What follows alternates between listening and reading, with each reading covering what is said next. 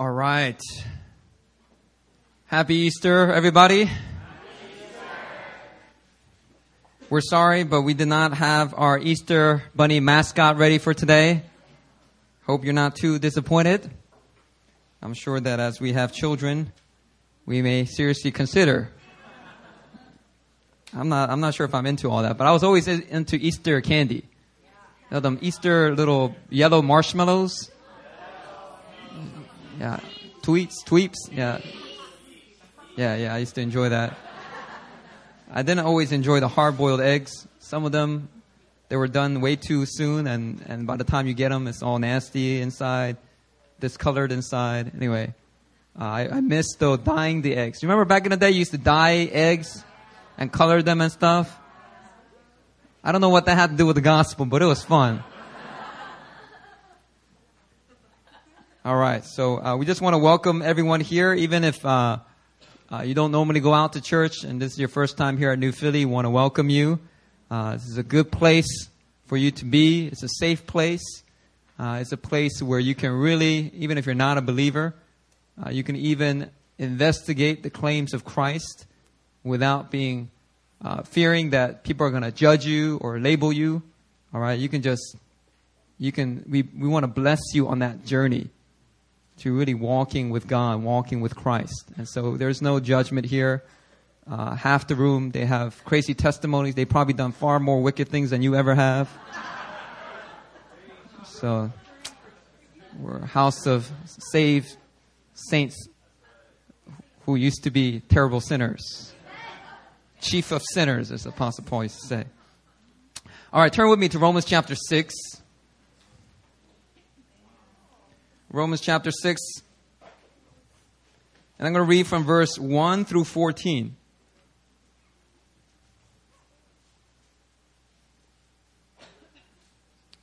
Romans chapter 6, verses 1 through 14. I'm going to be reading from the ESV. If you don't have a Bible, be sure to look at a Bible of one of your neighbors and follow along.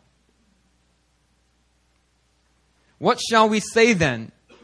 Are we to continue in sin that grace may abound? By no means. How can we who died to sin still live in it? Do you not know that all of us who have been baptized into Christ Jesus were baptized into his death?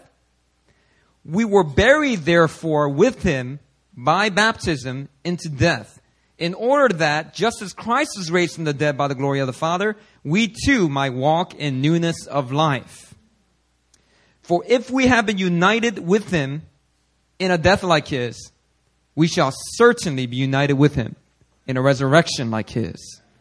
We know that our old self was crucified with him in order that the body of sin might be brought to nothing, so that we will no longer be enslaved to sin. For one who has died has been set free from sin. Now, if we have died with Christ, we believe that we will also live with him. And we know that Christ, being raised from the dead, will never die again. Death no longer has dominion over him. For the death he died to sin once for all. But the life he lives to God. So you also must consider yourselves dead to sin and alive to God in Christ Jesus. Say, dead to sin. Alive to God. Let not sin, therefore, reign in your mortal bodies to make you obey their passions.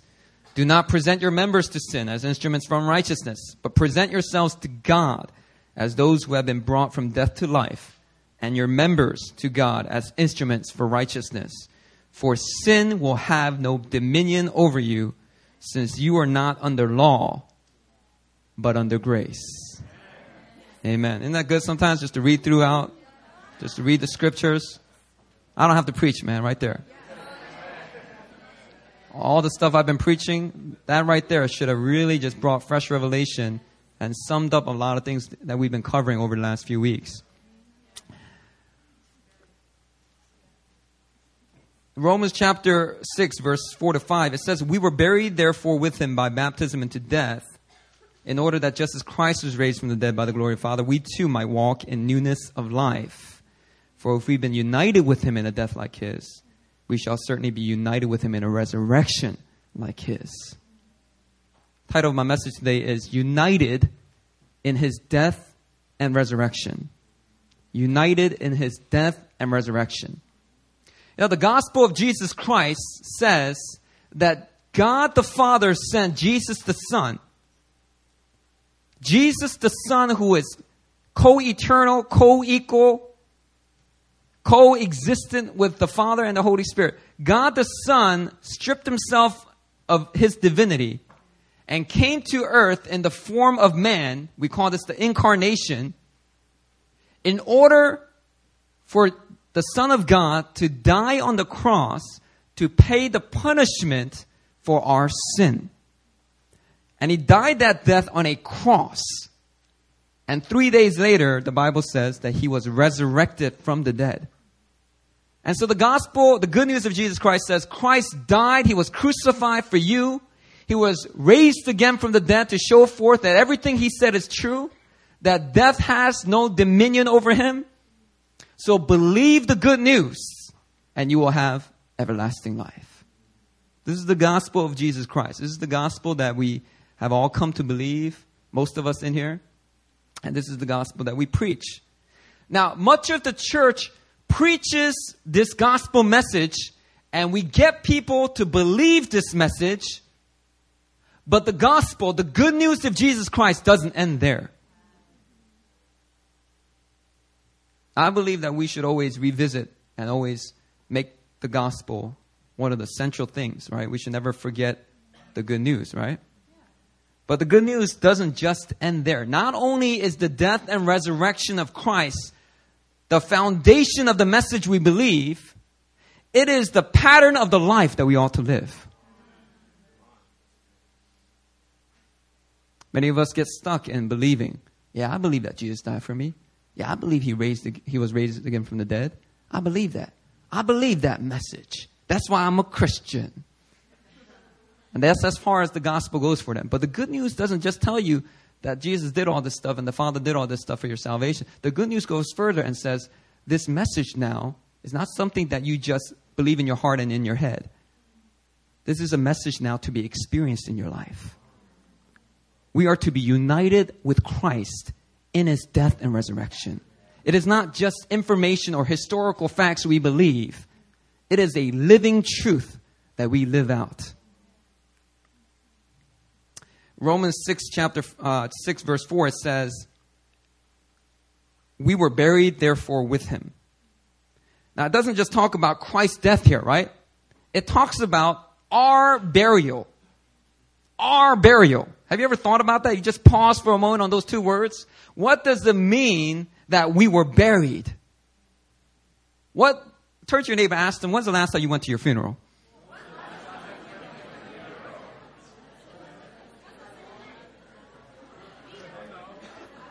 I don't know of anyone in here, unless there's somebody that knows something I don't. I don't know anyone in here that had a Lazarus experience, who was raised from the dead. Anyone in here died and then some miracle happened, you got raised from the dead? You should testify. I'll let you have the mic right now. One time I was serving at a wedding and I met a gentleman from Africa. I was serving on the wedding party. I didn't know who he was. He was like this jolly dude, and he was just hugging everybody. He was just so jolly. I couldn't take him seriously, right? And then I looked at his name, but I didn't know really how to say his name because the way it's spelled, it looks like Pastor Surprise. So I was like, Pastor Surprise, what a weird name, right? Well, later on, I'm listening to a podcast, and in that podcast, the pastor talks about a pastor in Mozambique whom he prayed for to receive an anointing to raise the dead. And shortly thereafter, this pastor went on to raise like 16 people from the dead in 1 year or something like that. And then he goes on to say that his name was Pastor Surpresa. So I was like, oh, that sounds kind of familiar. Does this stuff actually happen? And then later on, I found out that dude that was in the wedding party with me, he wasn't just any jolly dude. He was going around raising the dead in Mozambique. And in fact, it happened so frequently that the ministry there, that they had to have a system to define what's raising the dead. So, if somebody is in a swimming pool, I can't, and they go under, and you bring them up, and then, you're doing CPR, it's not working. And then, somebody prays, and then doing CPR at the same time, all of a sudden they revive. Is that considered being raised from the dead? So they have to have technical terms. So they have to define how long you have to be dead for it to be considered being raised from the dead. Kind of funny, huh? Anyway, how do I get into that? Oh, our burial. I don't know nobody in here that has died and raised again. I don't know no one in here. You don't go to your own funeral, right? You go to your own funeral in a casket, all right? That's it. That's done, right? So what does this mean that we were buried? We were buried. Well, verse 3 tells us. It says, do you not know that all of us who have been baptized into Christ Jesus were baptized into his death? You see, back in the day when Paul was writing, baptism was very common, meaning that almost everyone that ever got saved at that time, they almost always got immediately baptized. It didn't matter if it was a swimming pool, they didn't have swimming pools. If it was a river or a lake or an ocean, wherever they found a body of water, they would try to baptize them immediately. And so every Christian around this time that were alive, it was common for them to get immediately baptized. Now, why was it so important for the early church to value baptism? I can think of two reasons. One is because Jesus commanded it. Matthew 28, he says, go and make disciples of all nations, baptizing them in the name of the Father, Son, and the Holy Spirit. Right, this is where we get hints about the Trinity, a word that's never used in the Bible, but it's all over the Bible. Right, anyway, Jesus commands it, so we should take baptism seriously. If it's part of our mission as we go out to preach the gospel is also to disciple them, but also to baptize them, we better make sure we're baptizing them. So I know every good church has baptism. Now, not every good church has a bathtub, But in that day, the Greek word baptizo only had one meaning, and that was immersion, right? And so, I don't know. Sometime church history, they were like, man, we can't immerse everybody, so let's come up with a different technique. So they were pouring water. After a while, they went to sprinkling, and we don't want to waste holy water, so we just sprinkle people, right? Anyway, but every good church has some form of baptism, right? Because they take baptism seriously. But in a lot of ways, it's become so ceremonial sometimes that a lot of young people, even that come here and join New Philly membership, you tell us that you got baptized. And a lot of times we'll ask you, okay, well, when did you get baptized? And they'll say, well, I got baptized as an infant. But, oh, okay. When did you get baptized? I got baptized as a teenager. I said, okay. Now, when did you get saved? When did you put your faith in Christ personally? When did you commit to Christ? When did you turn from your sin and put your faith in Christ and become a Christian? And they'll say, well, I did that last year. I did that in college. And I'll be like, all right, well, young man, sister, you need to get baptized. Right? Why? Because you got to get baptized after you put your faith in Christ. Right? It's supposed to symbolize something. If you don't have that substance of something, that baptism don't mean nothing to you. Right? And so for people that got baptized before they got saved, oftentimes we'll advise them to get baptized in the first place. I wouldn't call it a rebaptism there, right? Now, that was one reason. Another reason why baptism was so important in that day was because Jews in the Old Covenant had a sign of that covenant, and that sign was called circumcision. And the sister said, hallelujah. Okay. It was a sign that the men had to joyfully carry. It was such a strong sign that, the early Christians were all Jews. Most of them were Jews in the very beginning, right? And a lot of them became leaders in the church. And so some Jewish Christians started to spread this idea, this teaching that if you really want to be a Christian, you got to subject yourself to not only the good news, but to the Mosaic law. And so you need to be circumcised. Now back then, a lot of the Greeks, a lot of these Gentiles, a lot of these non-Jews, they didn't get circumcised. It wasn't common. Now when you become a Christian when you're like 22, 25, and you got to get circumcised to join that church, that's going to hinder you. You're going to think twice. You know what I mean? What if all the men in here, what if that we require that for New Philly membership and none of the men in here were circumcised? And we were like, men, if you want to join our church, you must carry this sign. And we will do it right after membership class. All the men stick around. Nobody would join our church. Right? And so these Jewish Christian leaders had to really think and do theology and think, well, does it still apply to us today? And what the Apostle Paul got by revelation is that we no longer have to circumcise. That's not the sign of our covenant because we have a new covenant. And the new sign of that covenant, the closest thing we have is baptism. So you have to understand, for Jews, circumcision was like essential. You can't compromise. It's a non-negotiable. So when they started to teach that now baptism replaces circumcision, baptism was a non-negotiable. You hear what I'm saying?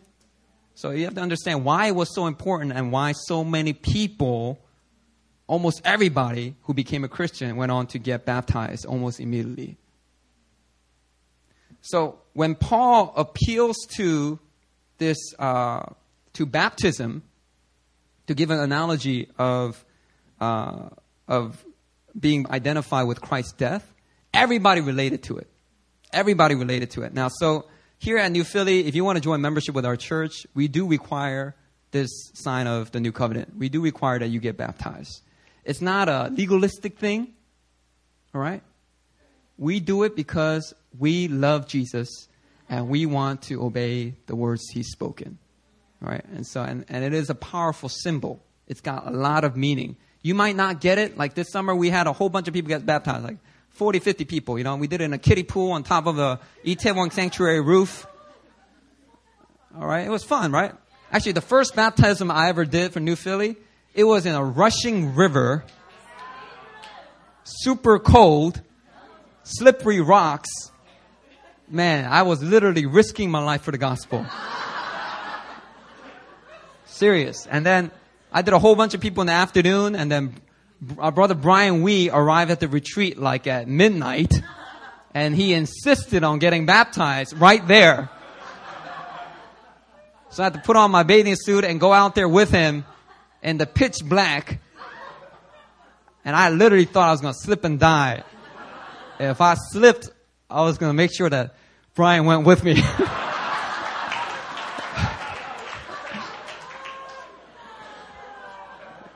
Anyway, we've come a long way. And kiddie pool is much better. All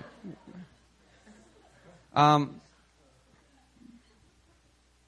So anyway, if you haven't gotten baptized, be sure to get baptized. If you're not a Christian, let me just say that baptism doesn't save you. It doesn't declare you justified before God. Baptism simply serves as a meaningful sign of what takes place when a person becomes a Christian. When a person puts their faith in Christ and is made a new creation in Christ. Baptism simply serves as a sign of that. Now, for now, let's just pretend, whether you're a Christian or not, let's just pretend everybody in here is baptized so that you can relate to what Paul is trying to get at here. Romans 6:3 tells us that when we were baptized into Christ Jesus, we were baptized into his death. So turn to your neighbor and tell him, you were baptized into his death.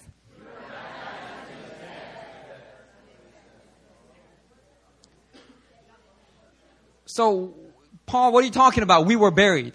We were buried. What are you talking about? Paul is talking about the identification that we have with Christ's death through baptism. In other words, we were baptized through baptism. We identify with Christ's death. That's an outward symbol, what we identify with in our hearts. We do it through water baptism. Now, let me ask you a question. Why do we need to get buried? When we become a Christian, why do we need to get buried? Why go through that symbol of death? And then here, obviously, most of the people are already baptized. Why does Paul need to remind them that they've been buried? Why? Why do we need to get buried? Because there are some things in our lives that just need to die.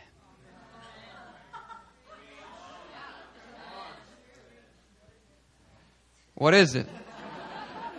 Your selfish desires, your pride, your lust, your foolishness. It just needs to die. I'm telling you, it's better for your marriage. It's better for your relationships. It's better for ministry. That some things in your life, they just need to die and get buried. You know, a burial, it's not just something dying. You know, you can have something die. But when you bury it, it's like 6 feet under, you are done with it. And that's the image that Paul is using. When we come to Christ, the picture the Bible gives us is not a picture of a man becoming a better man or woman through Christianity. That's not what the Bible gives us. You know, that's more like a software upgrade. You know, and sometimes when we water down the gospel too much, it sounds like a salesman trying to sell you a software upgrade. You know what I mean? You know, your Windows operating system, you're having problems. Is it going too slow? Then upgrade to the new Windows operating system and your life will be better. And if you want to partake in this upgrade, just slip up your hand and we will make sure you get your software. We get your little upgrade. Sometimes when we water down the gospel, that's what the gospel sounds like, but that's not the gospel. Gospel is not a software upgrade. You see, becoming a Christian is not like a software upgrade. It's more like getting a completely new operating system. Not only that, getting completely new hardware. It's like going from a Windows laptop to a Mac. Yeah, I said it. Holy Spirit, bring conviction.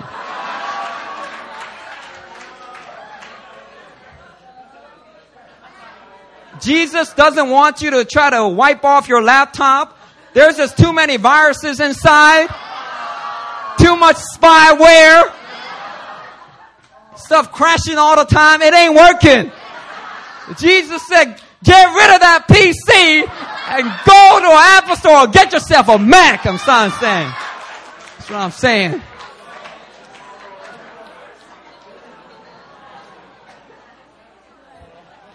All right, just one analogy, all right? That's just one analogy of the gospel. Another analogy you could use is like your email account.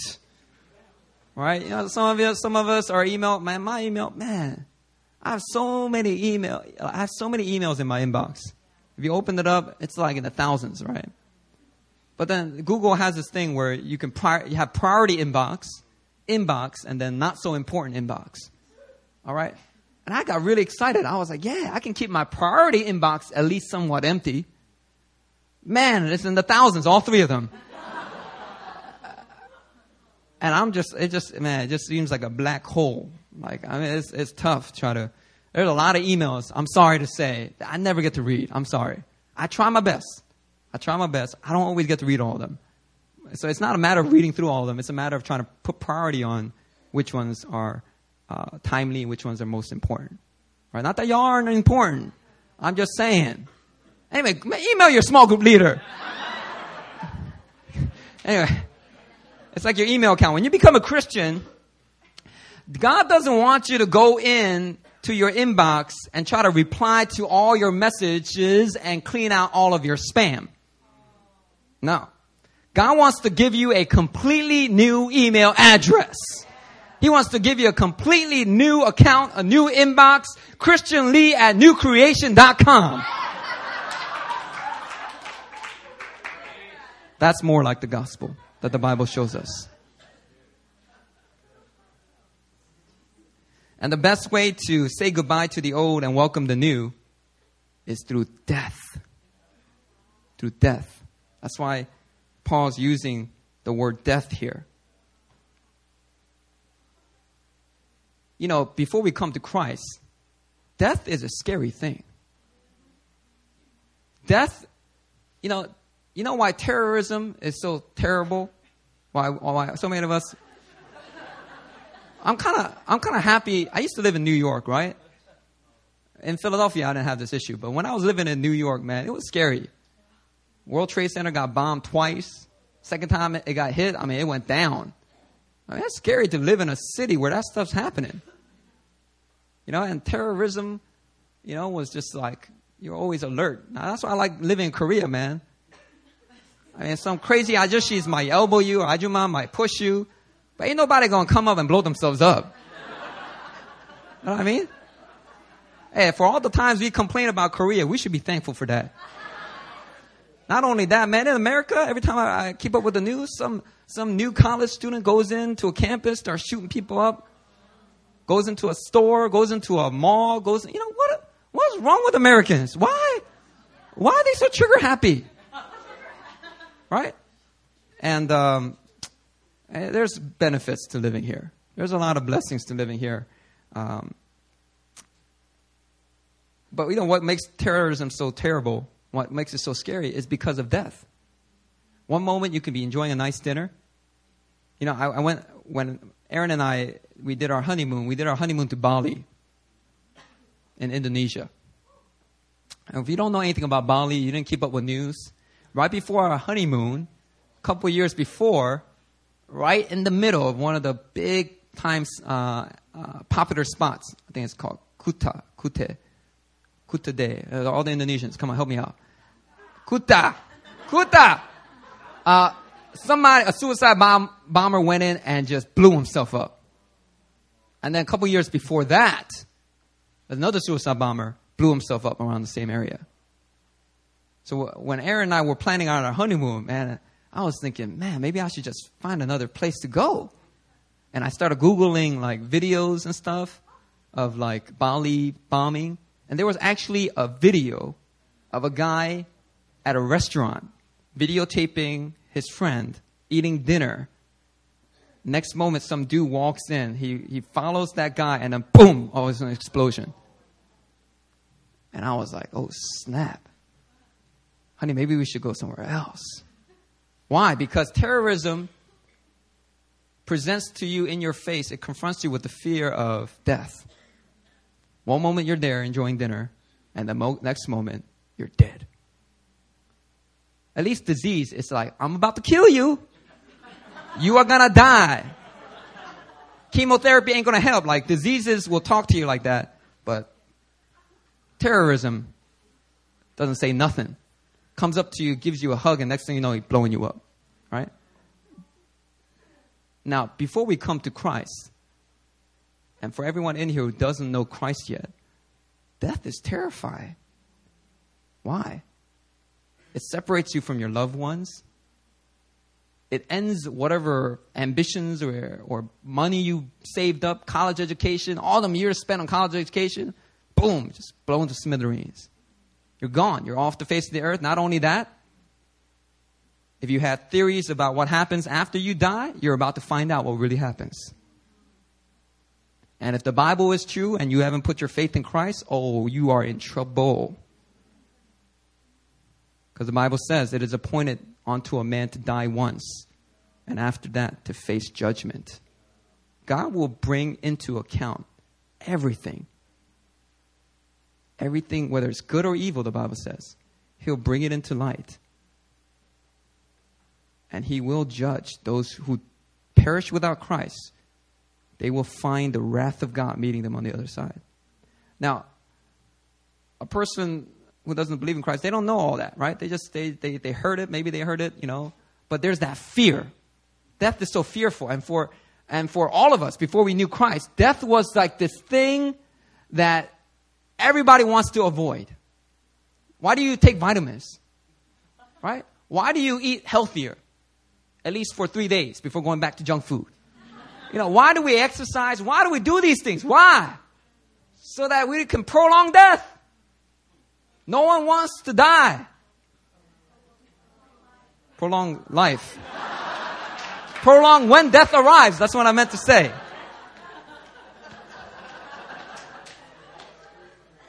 So anyway, for those outside of Christianity, death is still a terrible thing. But let me tell you what death is to a Christian. Death, if you're deceived, you're going to feel the same way as an atheist. But if you're walking in the revelation of the scriptures, death is not a terrible thing anymore. It's not this terrifying thing anymore. Why? Because for the Christian, even if they're confronted with an early death, there's no uncertainty, there's no fear, what if, what's going to happen? Death now becomes the doorway to paradise. The Bible actually tells us, nothing can separate us from the love of God. Neither life nor death. That means that whatever happens in your life, no matter how terrible or how boring, it can't separate you from God's love. But neither can death. In fact, the moment you get saved, you can never, from that point on, you will never be separated from God's love for all of eternity. There will not be even a second. You might be deceived into thinking, where are you, Lord? Where's your love? You could be deceived into believing that. But the truth is, you're never separated from His love. Nothing can do it. Nothing is impossible to separate you from the love of God. So death no longer becomes a scary thing. So what do Christians do? We renounce your faith, or we will chop off your head. And you stand before that North Korean soldier. And you stand before that Saudi Arabian government official. You stand before a Roman guard who's about to throw you into the lion's den. And you say, I will put my trust in God. And I will acknowledge Him before men. And I will never deny my God. Just renounce your faith and we will renounce your Christianity and we will let you live. For me to die, to live is to Christ, to die is to gain. How many Christians have done that? In early Christian church history, there are a lot of people that got martyred. But, a lot of Voices of the Martyrs, they're usually print statistics and say that multitudes of more people got persecuted and died for their faith in just the last 100 years than all of church history put together. Meaning that there's immense persecution going on in the world. If you read the magazine, there's a lot of persecution that goes on in Indonesia. I remember when I was a college student, I would read the Voice of the Martyrs magazine, and I would see pictures of Indonesian women who had their arms severed off. About 80% of the arm got severed off. And somehow the doctors were able to attach whatever was remaining, and you see these huge scars. And then you read about their testimony, and what happened was just Muslims would just go through their towns, these islands that were fairly remote. They would just go through with machetes and just killing off the entire village because they were Christian. And she barely got away on a motorcycle. And you hear about 400 people dying at once, 1,000 people dying at once. Orissa, India, Hindus go through the town, burning people. You see, I saw this don't go looking for this stuff, right? I accidentally stumbled on a video of a pastor that was being burned to death, burned alive in Africa. And he just was sitting there. And they just burned him. And he was burning. And he was just sitting there. And they were kicking him, hitting him with the back of their guns. And he was just facing his death with this immense courage. How are Christians able to face this kind of death? How are we able to find this type of courage? We're able to do this when we have a true revelation of the gospel. Meaning, not only do we believe that the death and resurrection of Christ is the foundation of the message we believe in, but it's the pattern in which we identify ourselves with. We are united with Christ in his death and resurrection. When you are reunited with Christ, you realize that if God ordains for you a martyr's death, that's actually something of great honor. If he even doesn't ordain a martyr's death, but he ordains suffering for you for the sake of the gospel, Jesus taught in the Beatitudes. Blessed are you when people insult you, revile you, falsely say all kinds of evil against you because of me. Rejoice and be glad.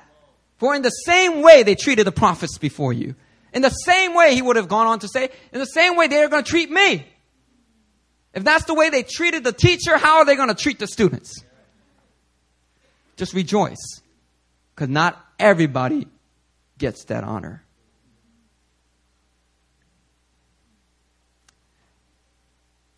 The gospel calls us to be united with Christ in his death and resurrection. And so in Christianity, death is not this scary, terrible thing. Death becomes this powerful mechanism by which we are renewed into the image of Christ. We call this sanctification. Right? So death no longer becomes this taboo word. Death becomes this word that we kind of just throw around. Jesus said, if you want to follow me, you must deny yourself, take up your cross, and follow me. What does he mean by that? Take up your cross. Or are you supposed to go out and make a cross with 2 sticks and carry it around everywhere? Right? Well, the cross is a symbol for death. So what Jesus is saying is, if you really want to follow me, you need to learn to deny yourself, deny your ambitions, deny your rights, deny, whatever you put yourself first, you got to deny that. Carry your cross. Embrace death. Be united with me in death. Learn to die to certain things. Put to death the misdeeds of the body. Crucify your flesh. You got to take up that cross. Only those who take up their cross can really follow me. The rest, they're gonna follow me for a little bit, and then when things get hard, they're gonna fall away. If you really are in it for the long run, and you really want to love me, you really want to know understand what it means to be my follower, you got to embrace death. We all need to learn how to die to ourselves. We all need to learn how to embrace and be united with Christ's death. We need to put to death old patterns of thinking. We need to just take them and, sometimes even as a prophetic sign, just take like your old patterns and be like, these are my old patterns of thinking. I'm going to put it in this chair. This chair is not just any ordinary chair. It is an electric chair. And this is the switch that's going to turn it on. Old patterns of thinking, die! Die! And you just kind of need to put it to death. I just helped some of y'all right there.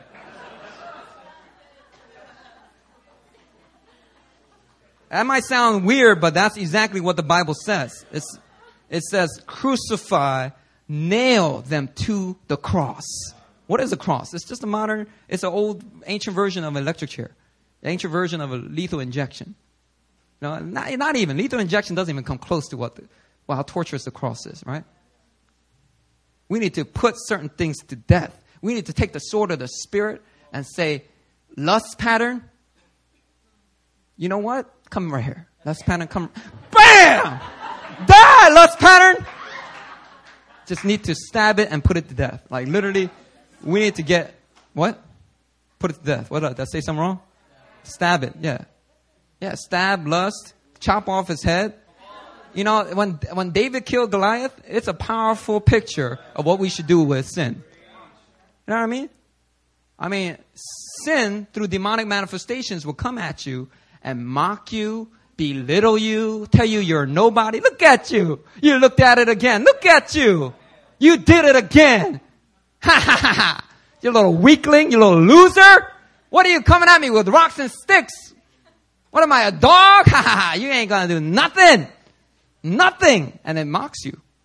These demonic voices, they mock us, and we feel terrible. We feel shame. We feel guilt. We don't want to come to church because we feel terrible. We don't go to small group because whatever we promised we would do, we ended up failing at. We end up identifying with all these things. And David gives us a great picture. David looked at him and didn't even wait for Goliath to come near him. David, he ran at him first. And then, he had a good shot, right? Hit him, boom! And that, especially with the anointing on that rock, that thing hit him hard. But I'm telling you, I bet Goliath was on the ground like, I think he was trying to get up. I bet you he was trying to get up. David went over. What did he do with the sword? He cut off his head.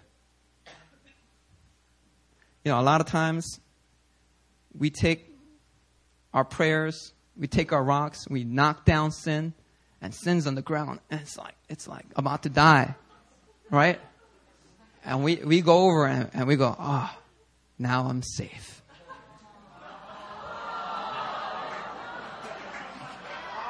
And what happens in every movie, right? In every movie, what? Jean-Claude Van Damme in Bloodsport, right? He turns around from Bolo and thinking, Bolo's down, Chung-Li's down. And, Chung-Li gets back up, right? We need to finish our enemy. We need to bury him. Make sure he's dead. Now, too many of us, if we're like a hotel, we need to learn how to tell sin there's no vacancy. There's too many of us. We run our lives like a sleazy motel. When in actuality, we're a 5-star, luxurious, royal hotel. Royal resort. We need to only make space for the most honored of guests, most purest of things. You're supposed to be like a banyan tree. You're supposed to be like you guys don't know banyan tree. Grand Hyatt. Ritz-Carlton. That's what you are. But Satan has deceived you into thinking, no, you're a Motel 6. You're a budget motel. And we need to tell sin, no, there's no vacancy here. Every room has been filled with God's righteousness, joy, and peace. So, goodbye. We reserve the right to refuse certain customers. You know what I mean? Too many of us, we leave a guest room for sin. And then when we least expect it, sin gets right back up and puts us in a mixed martial arts move. And, next thing we know, we're bleeding and defeated. We need to learn how to put to death the misdeeds of the body. And the original question Paul's trying to address here in chapter 6 is found in verse 1. Are we to continue in sin that grace may abound? It's a common question asked by a lot of the young believers. If every time I sin, God's grace abounds, then maybe if I keep sinning, then God's grace will abound even more. And God will get more glory. And of course we go, that's just a stupid question. But we don't know how to answer it. We need to read the rest of the verse here, right? He answers this question by reminding us that we've been buried. Right? Instead of directly answering it, he gives us this beautiful picture. He says, if sin is dead to us, why will we keep sinning? We might stumble here, we might stumble there, but why will we keep at it? Why will we ever go back to that bondage? Why will we keep on sinning if sin is supposed to be dead to us? We need to be reminded that when we sin, it doesn't prove that we are hypocrites or failures or losers. It just reveals that we're focusing on the wrong resurrection. Let me talk about this. If something is dead, what is required for it to be alive again? A resurrection. Well, if the Bible is speaking truth, the Bible says, consider yourself dead to sin. Sin's supposed to be dead. To a Christian, it's no more. It's been buried. But you know what happens? Satan comes and he wants you to believe that sin that actually isn't true. That it's like, positionally true, but experientially, no. That's actually not true. And Satan tries to lie to us and say that sin continues to have dominion over you. In other words, he wants you to believe that something that has died has been resurrected. He wants you to focus on that resurrection, the resurrection of sin. But here's the thing. There is no such thing as a resurrection of sin for a Christian. It is a complete lie. But when Satan can get us to believe that, we start to think different. We start to behave different. He can put you back into a bondage that God has clearly given us deliverance from. God has clearly given us dominion over. If you look here in verse 14, it says, sin will have no dominion over you. Look to your neighbor, tell him, sin will have no dominion over me.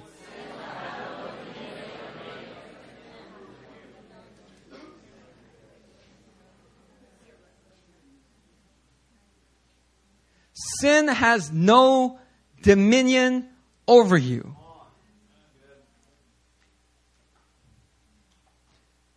But Satan wants you to focus on and identify with the resurrection of sin. But God wants you to focus on and identify with the resurrection of Christ.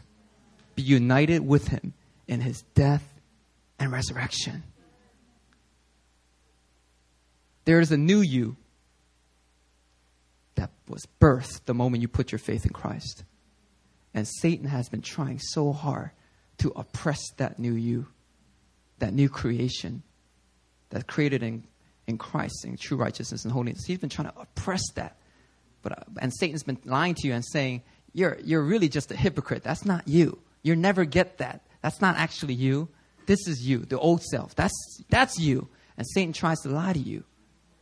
And as long as you are under that cloud of deception, the more that you will confront your sin problems, your thinking patterns in the wrong way. The more you focus on this, Lord, Pastor Christian, come pray for me, because the power of sin is so overwhelming. It has kept me in bondage for 11 years of my Christian walk.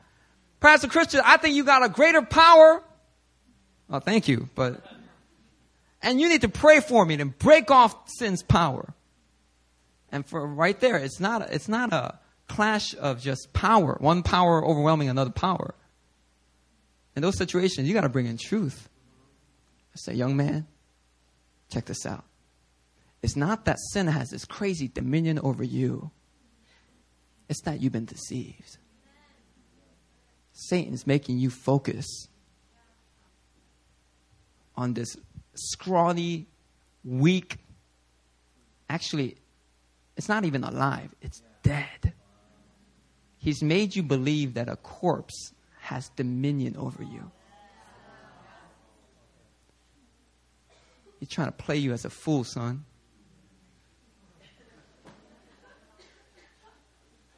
The truth is, sin will have no dominion over you. Death no longer has dominion over Christ, the Bible says. Well, in Christ, death neither has dominion over us either. Sin and death no longer have dominion over us.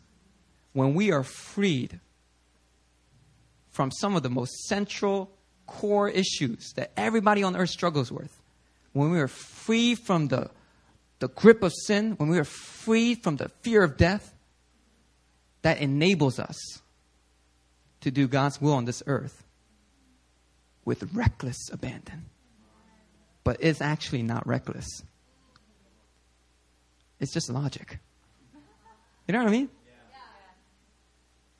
When a young man in India is about to get killed by a Hindu extremist, and the Hindu extremists have surrounded him and says, look, just renounce your faith in Christ and we'll let you live. It might look like reckless abandon for that young man to say, never. I am my beloved's and he is mine, as he gets his head chopped off. That might look like reckless abandon to the world. But from heaven, heaven simply says, that young man got it. He got it. It's not that he's just special. It's just that he understood correctly, clearly.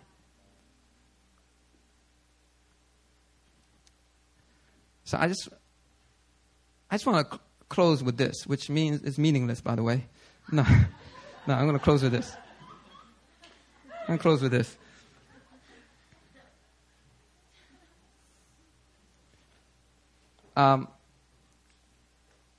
As I shepherd New Philly, I see a lot of young adults, once they get really filled with the Holy Spirit, they really start to read the Bible, really start to walk in the ways of the Lord, especially for Korean families.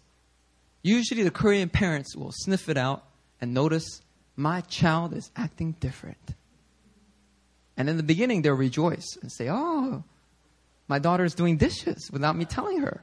My son is actually mowing the lawn. Actually, we don't have lawns here. My son is watering the plants. Wow. He's coming home early. He's having dinner with us. What a good son. What a good daughter. First, they rejoice. But when they realize the radicalness of the gospel, that it's not just a little software upgrade, but their son and daughter just got a new Mac. When they realize their son and daughter has been radically transformed, then they start saying, whoa, wait a minute, I don't like this. This is not Christianity. This sounds like a cult. Why? Because the church has gotten so watered down with tradition, cults have a better reputation of passion than Christians do. So anytime Christians see passion, they think cult. Because the church isn't doing it. Anyway, so next thing you know, I got another parent calling New Philly a cult. And you can't just go around saying, you're a cult, you're a cult, you're a cult. First of all, cults are defined cult by doctrine. That's number one. And the second is through practice. Okay? We have very healthy, strong, clear doctrine in this house. I'm very conservative in my theology. Meaning that I believe in the right thing.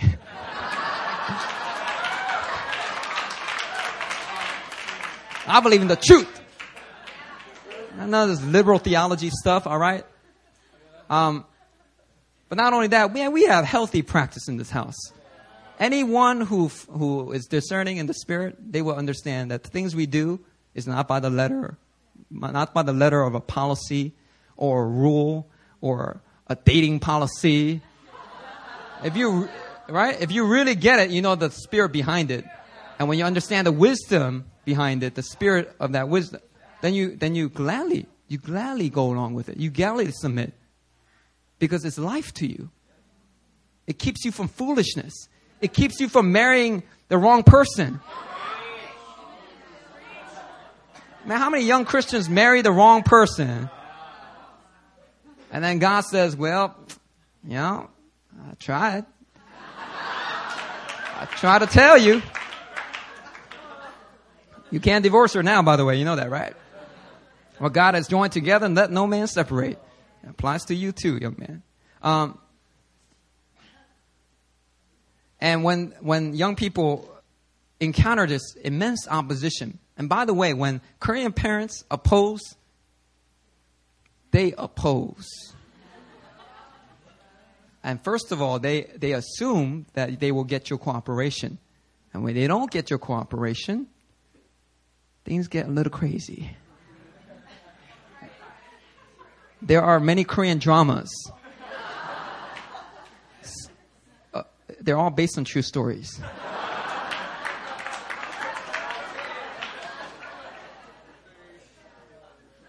And a lot of it is Confucianism. A lot of Confucianism here. And, a very common one is, one of the grandparents or the uncles, one of the grandparents or the mother will suddenly get sick in bed and refuse to get out of bed and then start telling you, the reason why I'm sick is because of your disobedience. It's because you keep going out to this church. So this can't be God. This must be the devil. So stop going out to New Philly. Stop trying to become full-time staff of Campus Crusade. Stop trying to be a missionary to Afghanistan. Just let it go because you're making your mama sick. And what is that? That's a straight manipulation. All right, because, she might have had a migraine, but she just pop an Advil, she's out. Mom, here, drink some water, That's very common. I'm not going to point it out, right? And then what young people will do to me is they'll come up to me and say, Pastor Christian, why is God allowing this to happen? Does God love me? Why is God allowing this to happen? Why? Why do they say that? Why do they ask that question? Why? Because they think Christianity is about trying to maximize security and comfort. So when that security and comfort is not reinforced by Christianity, but actually gets broken by Christianity, they start thinking something's wrong. But in fact, they're right where they need to be. In fact, that persecution is actually a blessing. It's meant to make them stronger, turn it for their good. They're bringing out and exposing certain demonic bondage in your family that you should be praying about, but you will never pray about unless you confront.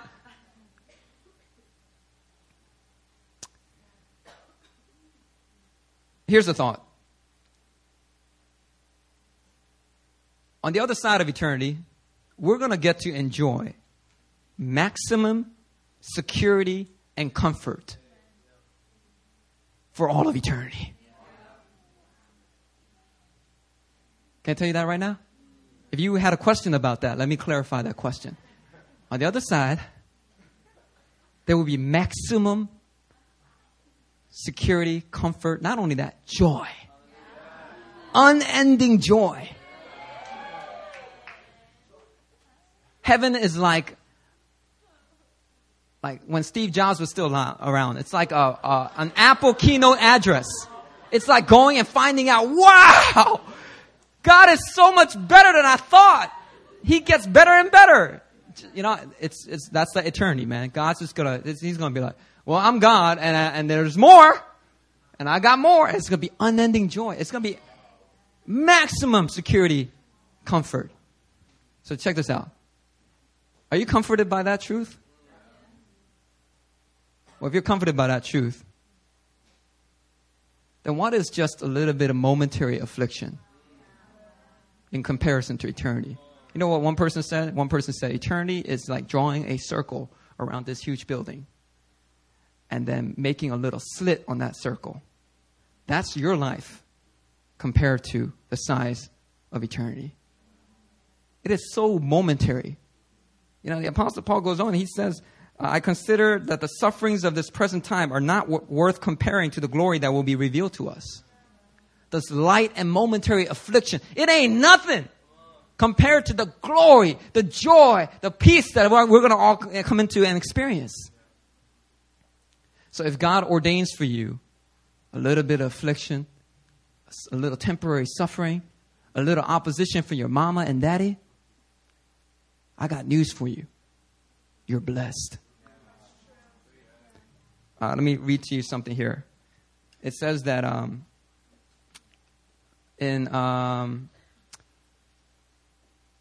just summarize it. Jesus said in one place, he said, I won't read that. Okay, never mind. All right. He's talking about in certain families, there's going to be division. And he said some of those who face family division are going to be delivered over to death. Isn't that crazy? I mean, you might think you have it bad because your parents are opposing you, opposing your marriage, opposing your ministry, opposing whatever you stand for, whatever you're believing in, which is pretty much just the basic gospel. When they oppose you, you think that's bad? Think about, man, maybe even some of us in here, we're going to get delivered over to death by our parents. Now, that's unthinkable for us, but for Indians, for those in North Korea, happens a lot more frequently than you know. But here's the thing. Only some. Which means it may happen to you, or it may not. Hey, that should comfort you. It's only some. And if you are that some, you're actually blessed. If Satan really opposes you that bad, there must be something good that God's up to, that Satan's trying to stop. Because every time God was trying to do something new on the earth, when he was about to bring Moses to deliver onto the earth, you know what happened? The Egyptian Pharaoh got crazy and started killing off all the Hebrew babies, threw them into the Nile River. When Jesus was about to be birthed, Satan sniffed out, there's something crazy that's about to go down. Let me oppose it. And he got crazy on King Herod, and Herod went around killing off all of the babies in that area. If you're facing that much opposition, it must be a sign that God's about to do something big through you. And all you got to do is hold on, identify, be united with Christ in his death and resurrection, walk through it, get through it, and glory will be revealed in and through you. Jesus said, do not think that I've come to bring peace to the earth. I have not come to bring peace, but a sword. For I have come to set a man against his father, and a daughter against her mother, and a daughter-in-law against her mother-in-law. And a person's enemies will be those of his own household. Whoever loves father or mother more than me is not worthy of me, and whoever loves son or daughter more than me is not worthy of me. And whoever does not take his cross and follow me is not worthy of me. Whoever finds his life will lose it, but whoever loses his life for my sake will find it. This Easter Sunday, if you want to experience true resurrection life, we got to be united with Christ in his death and resurrection. God will open up to you an abundant life that will blow your mind if you will learn to take up your cross and follow him. All right, let's pray. Father, I just thank you so much that in this room, you are establishing your sons and daughters. You're rooting them out of deception and establishing them in truth.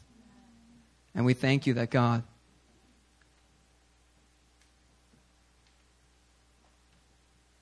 that each person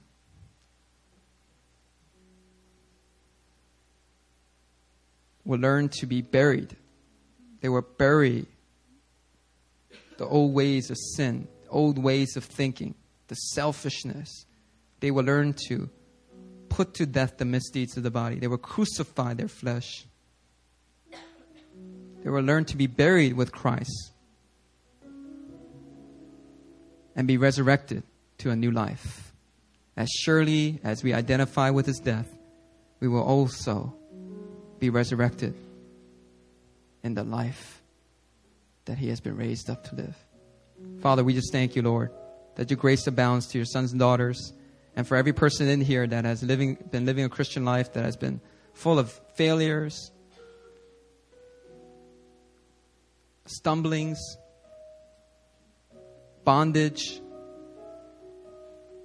Lord, I speak truth over them today, that the Son of God, Jesus Christ, sets them free. And when the Son sets you free, you are free indeed. And even though they may not experience it right away, I thank you that they will experience it. That it's not just the message we believe, but it is the pattern that we ought to live out. For sin has no dominion over us, and neither does death. For Christ has won that victory. And we have become more than conquerors in Christ. We thank you, Father. It's in Jesus' name we pray. Amen.